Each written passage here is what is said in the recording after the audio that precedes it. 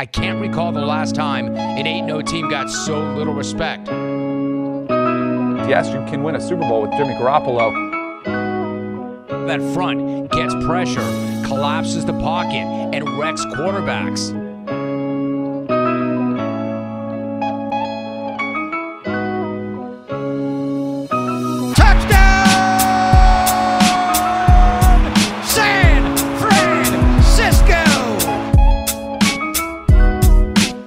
This is the Faithful Fanatic Podcast with Nick and Marco. Episode 10 of the Faithful Fanatic Podcast. A major disappointment today. The 49ers lost to the Miami Dolphins by a final score of 43-17. Let me say that one more time, 43-17. This was the first time all year that the 49ers offense had Jimmy Garoppolo, Raheem Mostert, Jerick McKinnon, Brandon Ayuk, Deebo Samuel, George Kittle all on the field at once, and Kyle Shanahan's offense puts up 17 points. I'm going to go as far as to say that this was the most embarrassing performance of the Kyle Shanahan era. By far. His team wasn't ready. His offense wasn't ready. It's just embarrassing to get blown out at home. I mean, they keep talking about protect your own turf. We're freaking 0-3 at home. That's embarrassing. Embarrassing. The reason why this loss stands out to me so much is because this was a make or break game regarding the 2020 season. If you lose this game, which happened, the 49ers lost this game looking ahead, they have such a tough stretch of games against football teams that are all in playoff contention, that should all be playoff teams. The Miami Dolphins. No one disregarded the Miami Dolphins going into this matchup. They already played the Bills, the Patriots, the Seahawks. They lost to them by 10 points or less. The Miami Dolphins have been a respectable football team this season, but there's absolutely no reason to lose to them by almost 30 points. Almost 30 points. There's expectations. There were expectations going into the season. Super Bowl or bust year. Injuries kind of took away from that. But even with the injuries that have taken place, this football team should be a lot more competitive than what they showed today. And it's just an absolutely embarrassing performance from the offense and the defense. Kyle Shanahan, Robert Saleh, they were awful. Absolutely awful today. They were so awful. I mean, what sticks out to me the most is going with Brian Allen at corner. At some point, after the first throw of the game by Brian Fitzpatrick, you see, okay, they're gonna target him. What do? You leave the game plan to be what it has always been when you have a pass rush. Robert Saleh, you no longer have Nick Bosa, Dee Ford, DeForest Buckner in the pass rush you once had. Can you please wake up and do something different? Because at some point, you have to dial some stuff up and figure it out. But no, he allowed Brian Allen to get picked on way too often early in the game, and what got the 49ers out of the game early. It was mind-boggling to me. Just watching the game through the telecast, watching it from TV, you can tell Brian Allen did not deserve to be on the football field. He is not an NFL cornerback. There's a reason why this guy's bounced around the league from practice squad to practice squad. That final touchdown he gave up before he finally got pulled to Preston Williams, what was it? It was 3rd and goal from like almost the 20-yard line. It's inexcusable. Absolutely inexcusable. What's even more inexcusable is that he was on the field for that to happen in the first place. Why was he not pulled earlier? Kyle Shanahan said Ahkello Witherspoon only dressed today so he would be available in emergency situations. His hamstring was acting up throughout the week, was too tight for him to be a full go. So he goes up to the defensive staff, him being Ahkello Witherspoon, goes up to the defensive staff after Brian Allen's getting torched and says, I'm good to go, put me in the game. If he was good to go from that moment on, I'm sure he was fine 15, 20 minutes prior. Ahkello Witherspoon needs to toughen up. The 49ers as a whole, not even just Ahkello Witherspoon, they're so soft. This is the softest football team I've seen a year removed from a Super Bowl. Where is the leadership? That's what's bothering me more than anything, the lack of leadership on this team. I thought in the offseason, I was an advocate to bring in Antonio Brown. I said the 49ers have the strongest locker room in the NFL. I said that. And many people would have agreed with me this offseason. Through 5 weeks, that's not true. That's not true at all. Kyle Shanahan, I worry about his ability to be able to rally and bring people together when things are not going well. We have yet to see Kyle Shanahan in this position. This team was in the Super Bowl February, 8 months ago. Now things are not going good. The going's rough right now. How's Kyle Shanahan going to rally his troops? So far, after seeing his press conference today, it doesn't seem like there's any sort of urgency with him. Trent Williams playing awful. He's a team captain. Mike McGlinchey has had an awful year. He's a team captain.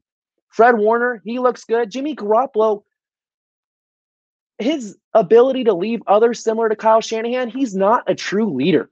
He is not a true leader. He's a cool, calm, and collected quarterback, but he does not play with that fire enough. He can't rally people. I think Kyle Shanahan's finally done with Jimmy Garoppolo. Look, when you go in, first of all, I love how you hit everything on the leadership standpoint, because at some point, your leadership needs to step up and light a fire in everyone's ass. Yes. Because look, Fred Warner, man, he went over and he was talking to Robert Saleh on the sideline, man-to-man, one-on-one.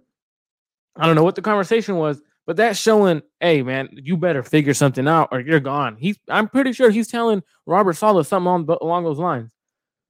But Jimmy Garoppolo, if you start because you're capable of going, listen to what Kyle Shanahan has said. Jimmy Garoppolo must show me 3 days of practice that he could protect himself. Then coming into the second half, he goes and says, I'm trying to protect Jimmy Garoppolo. What are you trying to protect when in the first place you let him start because he's able to protect himself, and then going into the second half, you pull him? No, just be honest and say, I'm done with Jimmy Garoppolo. I do not trust his decision-making and his poor reads, his poor throws. I no longer want Jimmy Garoppolo on my team. Put him up for trade. Do something about it. I think taking a step back and reassessing the situation from a mathematical standpoint, the season's not over. There's still 11 games to be played. Jimmy Garoppolo has played much better than this. I don't think Kyle Shanahan's done with him in the sense that we're not going to see Jimmy Garoppolo take a snap ever again in a 49ers uniform. I don't think it's there just yet, but I think looking for another quarterback, a potential replacement for Garoppolo this offseason becomes a valid conversation. It totally becomes valid. But as of right now, the 49ers still have a chance. They could sneak into the playoffs as the 7th seed with maybe a 9-7 record. This does not look like a 9-7 football team right now, though, but it's mathematically possible. And for that reason, Jimmy Garoppolo has to be the starting quarterback for the remainder of the games, unless he gets hurt or unless CJ Beathard, he did not look any better today. Come on, who are you going to turn to? Nick Mullins? You have nobody else. He's still your best chance to win. As ugly as it looked today, Jimmy Garoppolo still this team's best chance to win football games. I want to ask you something, or let me. You're absolutely right. Go ahead. Absolutely right about him being the quarterback moving forward for this season, just because he gives you the best chance to win. But I don't think he's the quarterback moving forward after this season. Yeah, nope. I think Jimmy Garoppolo, this performance today, answered a lot of questions and said a lot about him as a quarterback. Great quarterbacks, they find a way to have gutsy, ballsy performances, and he did not have it today. You can blame it on his ankle not being 100% healthy. Guess what? His ankle's not going to be 100% healthy for a long time. It's a lingering injury. It's a high ankle sprain. He's going to have to deal with that for a while. So it can't be an excuse for his play. I want to ask the question, did Kyle Shanahan make the right decision playing Jimmy Garoppolo, starting Jimmy Garoppolo today? I can go first if you don't have an answer ready, because I'm ready to go answer this bad boy. Go ahead. Yes. I mean, he evaluated Jimmy Garoppolo throughout practice and said, okay, this quarterback's able to protect himself. This is a must-win game for me. I need to be at least over 500 going into the divisional matchups coming up. But instead, he pulls Jimmy Garoppolo in. And he doesn't see the confidence he wants from Jimmy Garoppolo. He doesn't have confidence in Jimmy Garoppolo in itself. And then he pulls him in the second half. There's a lot of questions I wanted to ask Kyle Shanahan after the game. And Kyle Shanahan needs to look at himself in the damn mirror and drop that damn ego he has from himself. Hire a damn offensive coordinator and figure something out. He cannot be this offensive coordinator and head coach at the same time. There's many coaches who have an offensive coordinator and they call the plays. Figure something out. You need someone to hold your offense accountable, and Kyle Shanahan cannot do that while also being the head coach. He has a lot on his plate. And just looking at him in his press conference, he looks like a man that's been worn down, like he's going through some stuff. He has a lot going on. Nothing's going his way, the team's way in general. Going back to the question that I posed, this was a game where you need to start Jimmy Garoppolo. He's supposed to be your franchise quarterback. He's making $127 million. When the season's on the line, if he has a lingering injury, doesn't matter if it's lingering. He's getting over it. You put the ball in his hands. This game was put in his hands. That first drive, questionable play calling. 2 runs, and then they finally call a pass play, and he misses McKinnon. 3 and out. Very similar to the Eagles game without the huge missed pass that Nick Mullins had to Kyle Juszczyk. But just look at the first 4-5 plays of this game, including the punt. The first 5 plays, the 49ers go 3 and out, kick the ball, punt the ball to the Dolphins. And the very first play of the game, Ryan Fitzpatrick spots the 49ers wink, like the longest yard. You know, when they're looking for the onside kick in the longest yard, and he's looking for the guy, who's he going to kick the ball at? He's spotted Brian Allen, says, I'm going to target you all game long. First play, the very first play, Brian Allen gives up, bomb, 37 yards. And that, just like the Eagles game, was a snapshot of what was going to continue for the rest of the afternoon. It was maddening, absolutely maddening. The offense had 2 consecutive 3 and outs on their first 2 drives, just completely stagnant. Play callings in question. They get a 4th and 1. The team hasn't converted a 4th down this year. I believe they're 0-5, 0 for 6, somewhere in that ballpark. You give it to Jerick McKinnon, the smallest running back in uniform, 4th and 1 out of the shotgun, a drop the middle. Are you kidding me? Get creative, Kyle Shanahan. That's the thing with me. It's Kyle Shanahan. He's this genius and everything when it comes to play calling when he's ahead. But when he starts to get behind, he makes decisions like that. He makes a decision going for it on 4th and 1 out of the gun. You don't do that out of the gun. I understand the play call. I understand you give Jimmy Garoppolo the opportunity to run an RPO if he sees something there. He could check out of it if he sees something there. But what I like what Kyle Shanahan does is when he gives Jimmy Garoppolo the option to run play action out of 4th and 1. They run so many of those play action and leak George Kittle out of the tight end route, which is a flat route. So that's the things I'm like, whoa, Kyle, what are you doing now? Like, you have Raheem Mostert, who's been running the ball pretty damn well, and then you decide to go out a shotgun. I want to go ahead and talk about the offensive line, because the run game looked a lot better, but it was because Raheem Mostert was there. Exactly. Raheem Mostert is the most important player on this offense. I'm sorry. George Kittle's a fan favorite. He plays extremely hard. I understand that. If we're talking about who is the most valuable offensive player outside of the quarterback position, honestly, even with Jimmy Garoppolo back, I'd still argue it's Raheem Mostert. Raheem Mostert cannot be replicated. You cannot replicate Raheem Mostert. His home run playability, his speed, you just can't replicate that. You can mask not having George Kittle. Hell, we've seen Kyle Shanahan able to mask not having Jimmy Garoppolo. You cannot have the same ground game without Raheem Mostert. The offensive line's not doing any better. It's because Raheem Mostert's back, and he's able just to hit that hole so hard, constantly falling forward.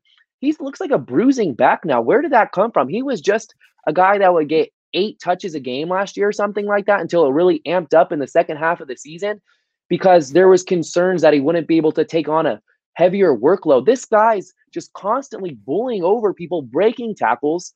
The most valuable player on the 49ers offense by far the first 5 weeks now through the season. He's incredible. And that's why what makes me wonder, what is Kyle Shanahan thinking? Yes, I understand this is where his ego comes into play. So Kyle Shanahan elected to sign McKinnon. He finds his back in Raheem Mostert, but instead of giving Raheem Mostert the ball on 4th and 1 on the outside, they're allowing his speed to get that 1 yard. Get the edge, McKinnon, absolutely. He goes McKinnon up the middle. Raheem Mostert was averaging 8 yards a pop. 8 yards a pop. You can't get 1 yard Raheem Mostert. Come on now, Kyle. But the offensive line wasn't as bad as I thought it was, because the last week was atrocious, was terrible. And this week, there was a few blown assignments. There was a couple plays where the offensive line looked terrible. But I think they did much better pass blocking, but now their communication was off. There was times where yes and no. There was a few times where they allowed guys to come up the middle. That's a running back pickup. You always block inside out. So when I was playing, there were the times where my coach would allow me to play running back. I wasn't a running back, but he knew I would pick up inside out in pass protection. So what you do is there was a few times they're blitzing Baker right up the middle. As running back, you got to step in, out. And there was a few times Trent Williams and Laken Tomlinson got into an argument because they called for a certain alignment on the offensive line. And my guess, it was to shift inside and allow the back to get outside. So that's the communication that that needs to be fixed. They played a lot better than what the stats showed. I don't know. Garoppolo is getting hit all day long. McGlinchey's getting beat like a drum. You have Laken Tomlinson and Trent Williams. They're standing 8 inches apart from each other, and their communication is just awful. It's like, what was the significant difference between last year's offensive line and this offensive line? Trent Williams was supposed to be an upgrade over Joe Staley. He looked like that might be the case the first week or two over the course of the season. He's played awful. And going back to the accountability, Trent Williams, just looking at the game, he had an awful game, an absolutely awful game against the Eagles last week. And then he has the audacity to stand in his press conference and say, I thought I had a good game. I only got dinged by the coaching staff for a half a sack. Come on, dude. Just with the naked eye, anybody watching would say, whoa, that guy number 71 is struggling to block his man. And it's just the lack of accountability across the board. It's a leadership issue. This team's missing not having Richard Sherman, because I think Richard Sherman's the one guy on this team, and I thought Trent Williams had it in him. Fred Warner's not old enough yet. It's only his 3rd season. You'd like to see it from George Kittle. Jimmy Garoppolo doesn't have it. Just that Tom Brady demanding excellence from your team. It doesn't matter if you're in your 3rd year. If you're wearing a captain patch, you better hold it down accountability. Well, and that's a good point. But, I want to bring this up because Quan Alexander, he's more experienced than Fred Warner. He has more league experience than Fred Warner. You're down by 14 points. Ryan Fitzpatrick, you sacked Ryan Fitzpatrick because your coverage did a fantastic job, but your team's down 14 points and you're out here posing. Oh, I just got a sack. It's just that kind of mentality, all about the cameras, not worried about the scoreboard, drives me insane. The Dolphins, it was the other corner, not Allen. Webster? It was Webster. Webster? No, Webster. Yeah, Webster. So Wisnowski makes the punt. The Dolphins, the punt returner muffs it. Excellent opportunity for the 49ers to get right back in the game. The guy falls on the ball at the 3 or 4 yard line. Webster the guy's already on the ground. He leaps on him, and then he starts taunting on his way back to the sidelines like, bro, you didn't even make a special teams tackle. You did not even make a tackle on special teams. You fell on someone. Get your ass back on the sidelines and try to turn this thing around. Just the showboating that's going on when you're down 14 points is an embarrassing look, an absolutely embarrassing look. This is not the 2019 49ers that played with swagger and cockiness and edginess in a very professional, channeled energy way. This is a team that's just like completely falling apart in front of our eyes, and there's just no captain right now that's able to right the ship and get in guys' faces and be like, no, this is not okay. This is not our standard. We're not going to start taunting when we're down 14 points. Look at Kendrick Bourne, undrafted free agent, the most upbeat guy on the team. He loves to have fun, loves to dance, loves doing all that stuff. Scores a touchdown. He knows he had a couple drops. He knows the team is losing. I bet you he wanted to dance in the end zone once he scored. He thought in his head, you know what? We're down double digits. I'm not having a good game. I dropped multiple passes. I'm going to take my ass back to the sideline so my defense can take the field and try to get back in this game. And then what happens after Kendrick Bourne's touchdown? The 49ers get the Dolphins into what? A 3rd and 16. And then they pick up 15 yards on a play that was past 3 or 4 yards beyond the line of scrimmage because Jason Verrett comes in like a speeding bullet from the outside by the boundary, trying to make a tackle, completely gives up the outside. And then that 3rd and 16 turns into a 4th and 1. The Dolphins, they're running on the sideline onto the field like this. I called it right away. This is going to be a fake punt. And sure enough, fake punt, they pick up the yard. Bye-bye. That's the ball game right there. There was no chance to steal momentum from that point on. So I have a little different view on the celebration from Quan and Ken Webster. So normally you have a fan base who, on that muffed punt or on those sacks, that crowd usually gets loud because they're trying to get the team back into the game. So since there's no crowd, the players have to kind of bring an energy on their own. And when you're down 14, you have to try to spark your own team in a certain way. And if you like this, I don't like the celebration when you're down 14-0, but you have to do something to try to get your guys going because they were flat. They're completely flat. So everyone knows Quan's an energy type of guy. So when you come in, you start flexing, he's hoping he's going to get his team rallied. Okay, let me build off that. This is my counter argument here.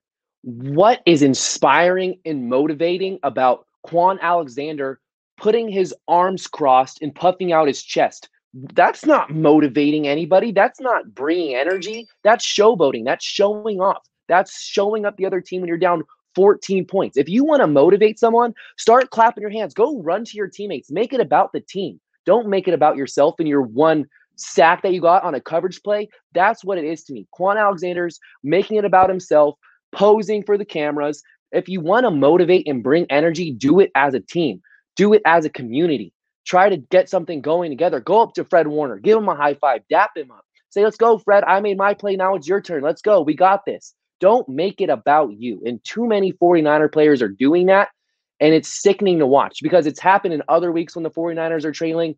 When you're down, you don't taunt. You don't do anything like that. You get ready for the next snap, rally up your teammates, and try to make that next play an even better play on the next snap. But I'm just sick of seeing it. It's like, come on, Quan. For me, I agree with what you're saying. Go dab your guys up. That's how I used to get my guys into games. But not everyone likes that kind of motivation. Sometimes every team, every player is different. So for me, I knew I had a couple of guys where I could not dab them up if they didn't make a play, if it would piss them off. But now if I got in their face or if I got in their ear and told them something, it was completely different. So different styles of players, different styles of how you motivate people. And Quan has never been really a guy to go dab everyone up unless they make a legit interception or legit sack. Okay, Quan Alexander's Mr. Energy. He had the whole hype video come back when he came back early from his broken collar, or what was it? He had a torn pec. When he had his torn pec, he is Mr. Energy. I know he has good intentions. I know he cares about playing football. I know he cares about this team. But no one gets motivated. You cannot convince me that you're motivating your teammates by standing with your arms folded and puffing out your chest. That's not a motivating gesture. It's a look at me gesture. What I find motivating is bringing people together, and there's nothing that says you're trying to bring people together by sticking out your chest and folding your arms. They want that picture they've taken in the end zones before? Yeah, you mean like the one after with the team, like when they intercept in? Of course. That I think that's the thing that they love to do. And I think that's kind of what Quan's trying to get them to do. So that's the way they, you know what I mean? So normally they tell everyone, hey, come run and take a picture. So I think he's trying to get them, hey, we're about to start taking pictures. So I think it's just weird a way of how I seen it. Nope. If him trying to motivate them, that's not how I personally would have motivated them. I would have ripped my team a fire on the sideline in a huddle, and I would have been like, hey, this is not 49er football. Yeah. This is not how we play. But I don't know how they try to motivate in those kind of situations. Everyone's different. Yeah. Well, whatever Quan Alexander was doing wasn't working clearly. And I get with the interceptions, they're trying to celebrate as a team. And that's cool and all. You're celebrating as a team. You guys collectively did something. An individual made a play, forced a fumble, got an interception. You guys are all celebrating because the defense did something. But just posing by yourself, it's not a team effort. You're not bringing along your teammates. There's ways to get your teammates involved when someone makes a play that's not a turnover. And I just don't think sticking out your chest and folding your arms is that. All right, let's move on. Robert Saleh, where do we stand with him right now? If I'm Kyle Shanahan, man, and it's kind of hard to say right away, but he's gone. Gone.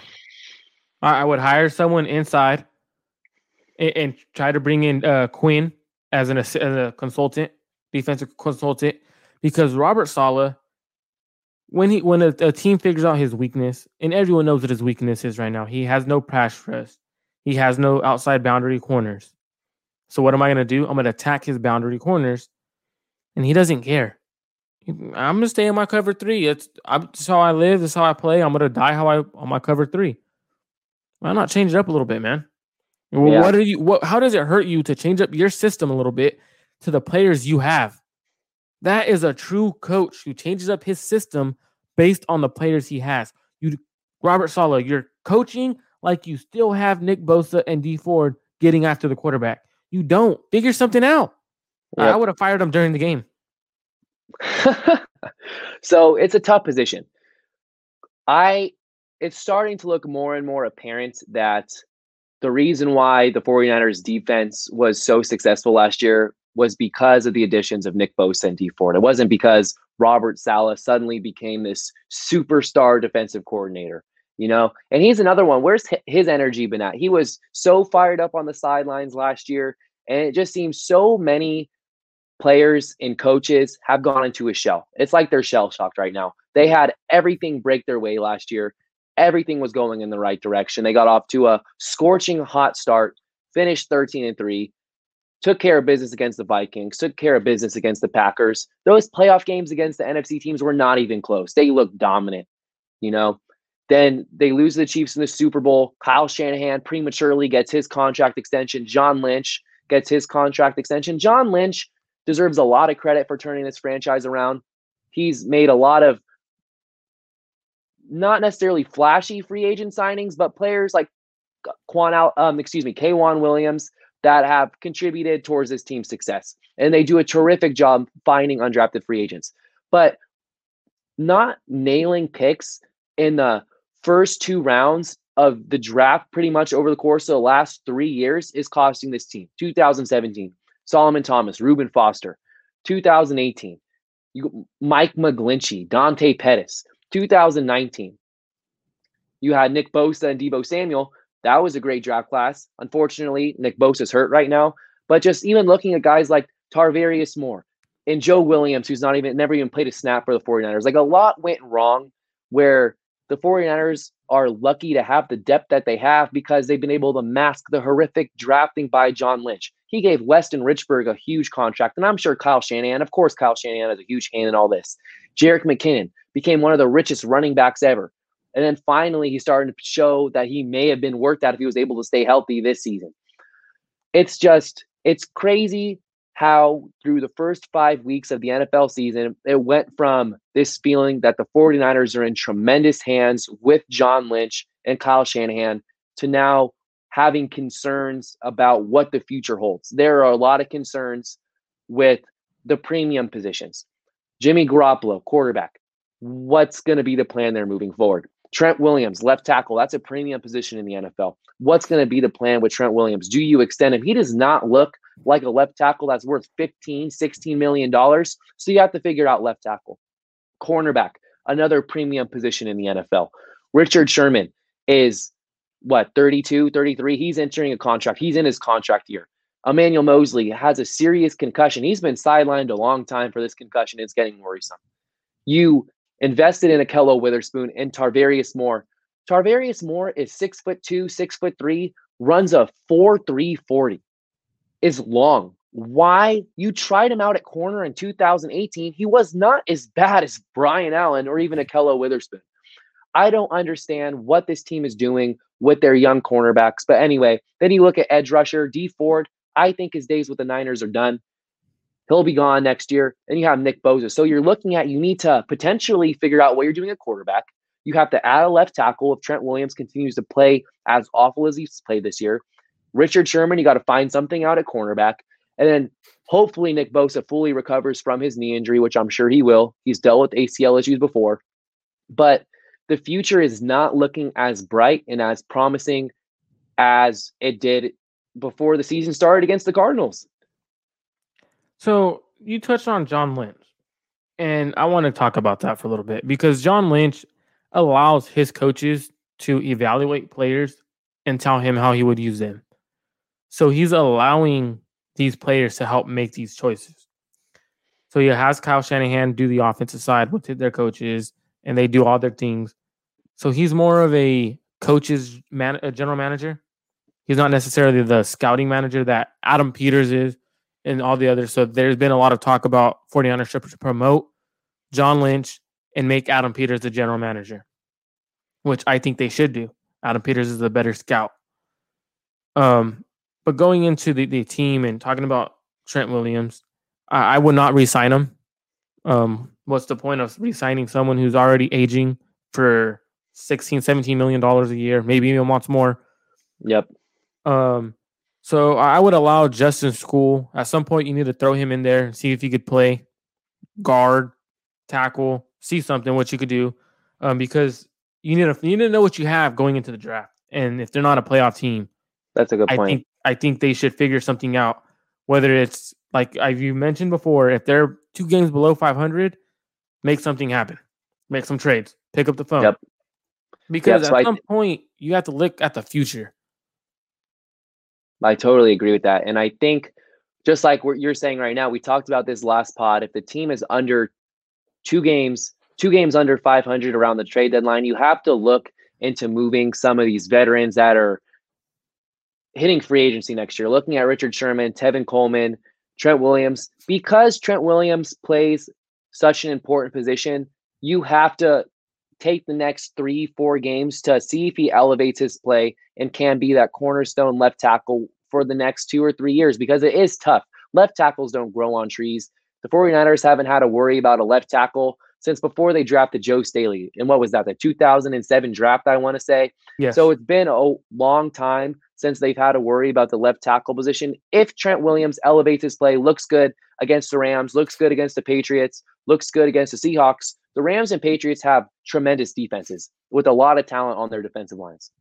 So if he can start to turn the corner, you have to consider keeping him and extending him because he plays such an important position. But if not, you then look to trade him, because I'm sure a team like the Seahawks have Dwayne Brown, but there's other contenders out there that have struggling offensive lines that would love to get their hands on a veteran like Trent Williams or even Richard Sherman to tighten up their secondary, and would probably give you a reasonable 2nd, 3rd, 4th round pick. I agree. But for me, even if Trent Williams plays well, I'm not re-signing him. He's going to be 33 at the start of next season. He's already aging. So why am I going to put money and invest money into someone who's aging? I'd rather go out and draft an offensive tackle and allow Justin School to step in.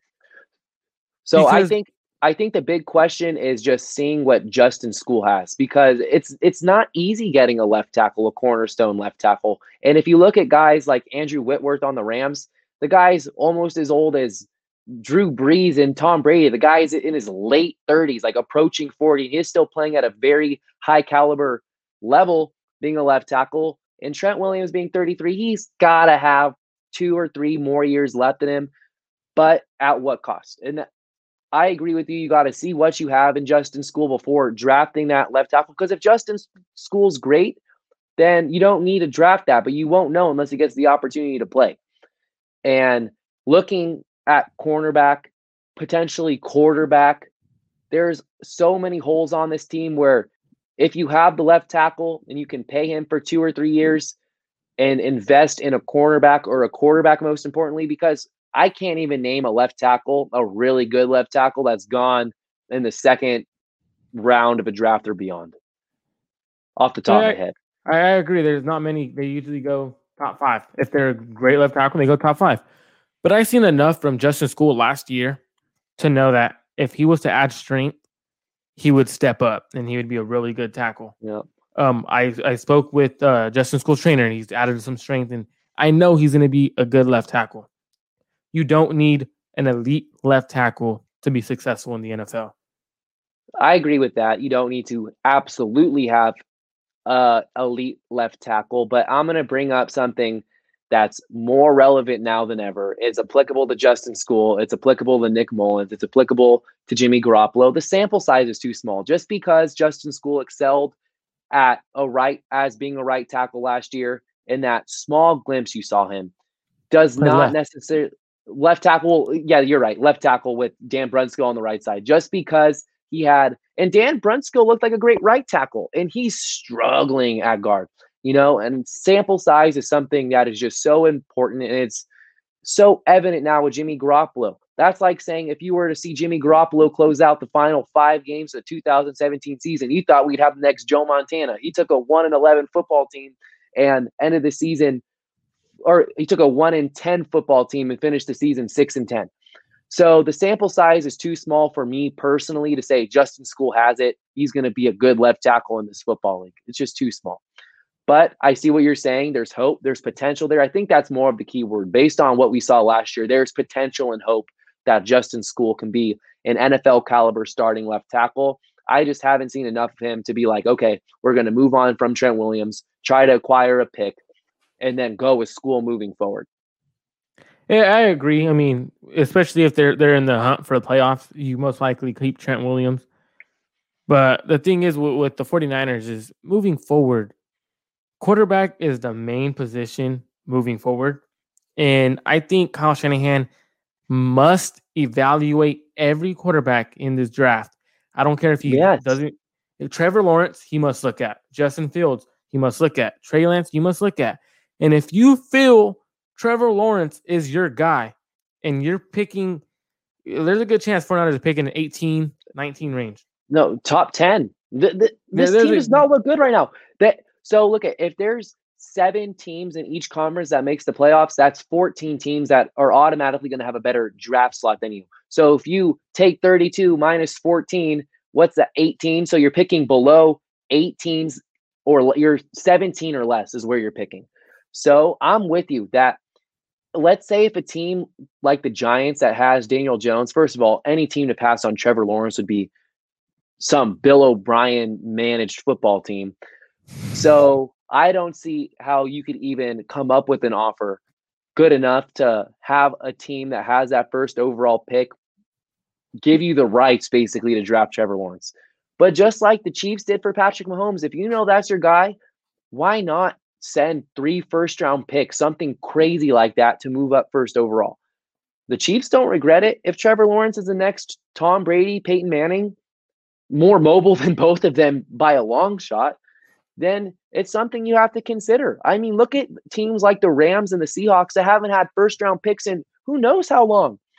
They've had Russell Wilson. If you have a quarterback like that, Russell Wilson's a living example of this.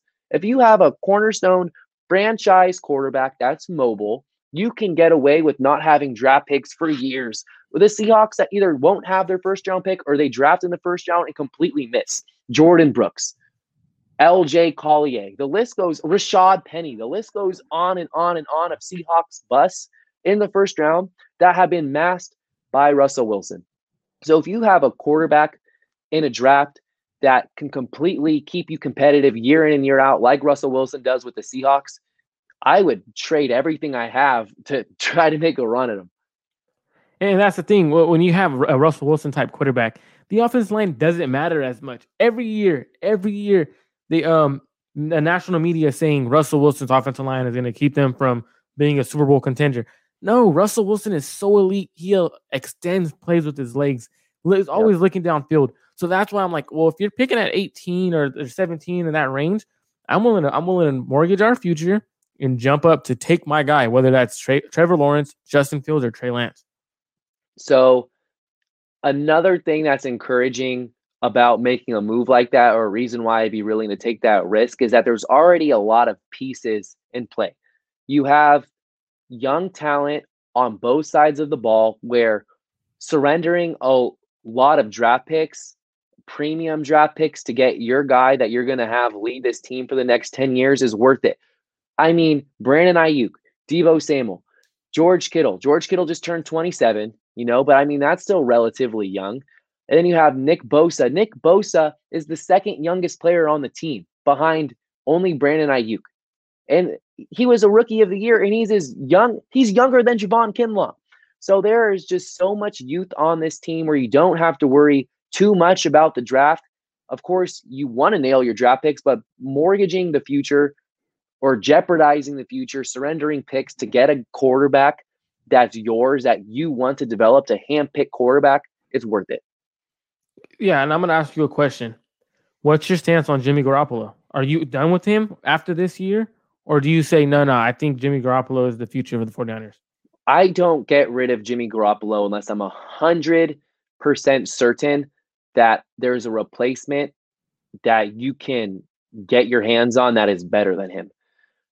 And what I mean by that is you don't move him unless someone becomes available. If Dak Prescott's on the open market, he had a horrific injury earlier today. Prayers up to Dak Prescott, wishing him a speedy recovery. You never want to see a gruesome injury like that, regardless of the team or player. It's terrible. And if he's able to fully recover from that, I thought going into the year, Garoppolo, this is actually a question that Grant Cohn asked me on the All 49ers Sports Illustrated show. Dak Prescott or Jimmy Garoppolo. And I said that it's a toss-up between the two, that if you put Jimmy Garoppolo in the Cowboys offense and that was just so pass-happy, I think he would be able to put up similar numbers to Dak. But, after seeing Garoppolo these first 5 weeks of the season or the 3 games that he's played, he looked horrific. Each game that Garoppolo's finished, he's been horrific. The Cardinals, he was bad. And now he just finished his second full game of the year and was bad. So it's like, what Jimmy Garoppolo are you going to get? And where I stand with him is I'm willing to see how he leads this team through the gauntlet they have coming up, how he battles against Jared Goff, how he plays against the Patriots defense, how he plays with Russell Wilson. Because, he lived up to all of this last year, and you can't disregard that.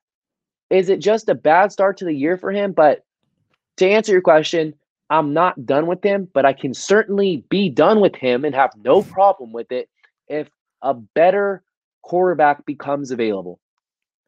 Yeah, I'm in the same boat as you. I feel he could prove himself. This is going to be a prove it year for him the remainder of the year. He could prove himself as the future going forward.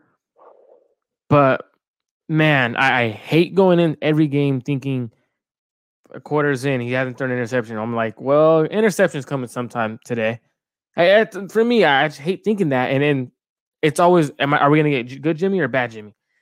I want an elite quarterback. I want, why can't the 49ers just have a damn Russell Wilson like they used to have back in the day with Joe Montana and Steve Young?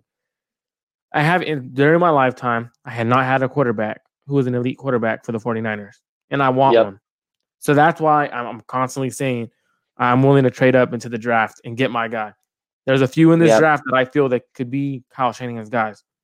I pray that one of them is, and we get an elite quarterback, because at some point, you could always say you have a genius coach. But now if you have a quarterback like Jimmy Garoppolo who constantly doesn't make the right reads, constantly is making bad decisions, floating it 20 feet in the air to Jerick McKinnon, overthrowing Deebo Samuel. So those things play factor in when I'm like, well, Deebo Samuel is wide open. Yep. That's not on Kyle Shanahan. That's on his quarterback. There was no one to throw it to. Throw it out of bounds. Live to see another day. So those are the things where I'm like, yeah, I'm kind of fed up with him a little bit, and I'm on the last string. Yeah, I'm on the last straw too, and I'm right there with you. We're not too far apart in age, and I remember I was 4 years old, 4 years old when Steve Young last played quarterback for the 49ers, when he made the catch with Terrell Owens against the Packers. I don't really recall that, though. I didn't watch Steve Young like I've watched Alex Smith and JT O'Sullivan and Ken Dorsey and a little bit of Jeff Garcia and Cody Pickett, Tim Rattay.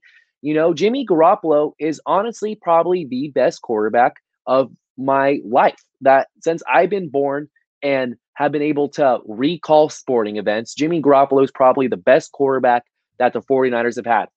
Jeff Garcia, Alex man. Smith, okay, Jeff Garcia, still, that's like when I was 8 years old, 9 years old, Colin Kaepernick, he probably had the best single season from a quarterback that I saw. He set the NFL on fire.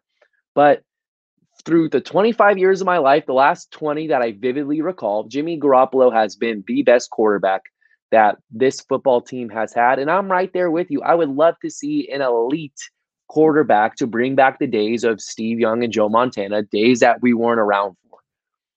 So let's make a decision. Let's just go ahead and trade Jimmy Garoppolo in the offseason and go get our quarterback.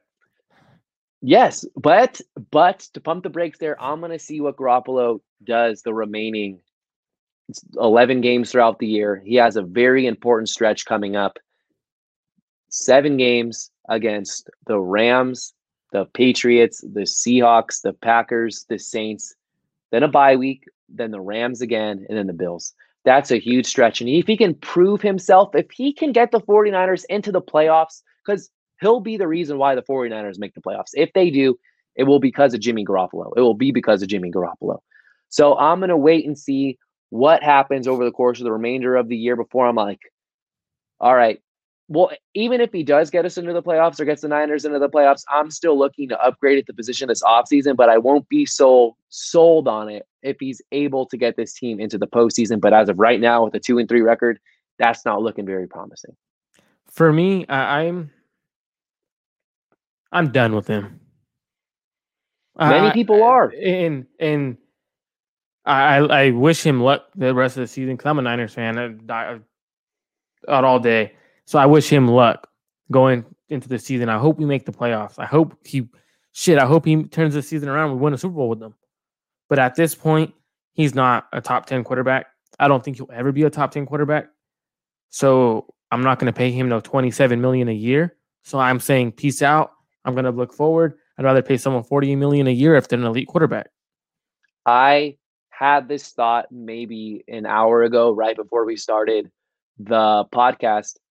I feel Jimmy Garoppolo has peaked. We've seen the best of Jimmy Garoppolo. What we saw from him in 2019 when he battled with Drew Brees, looked great against Russell Wilson in that Week 17 matchup against Seattle.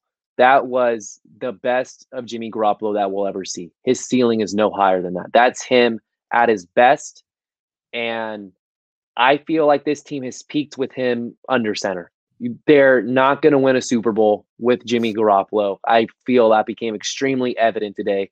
The season was on the line. The ball was in his hands. And he had a lingering injury. That injury is going to continue to linger for weeks.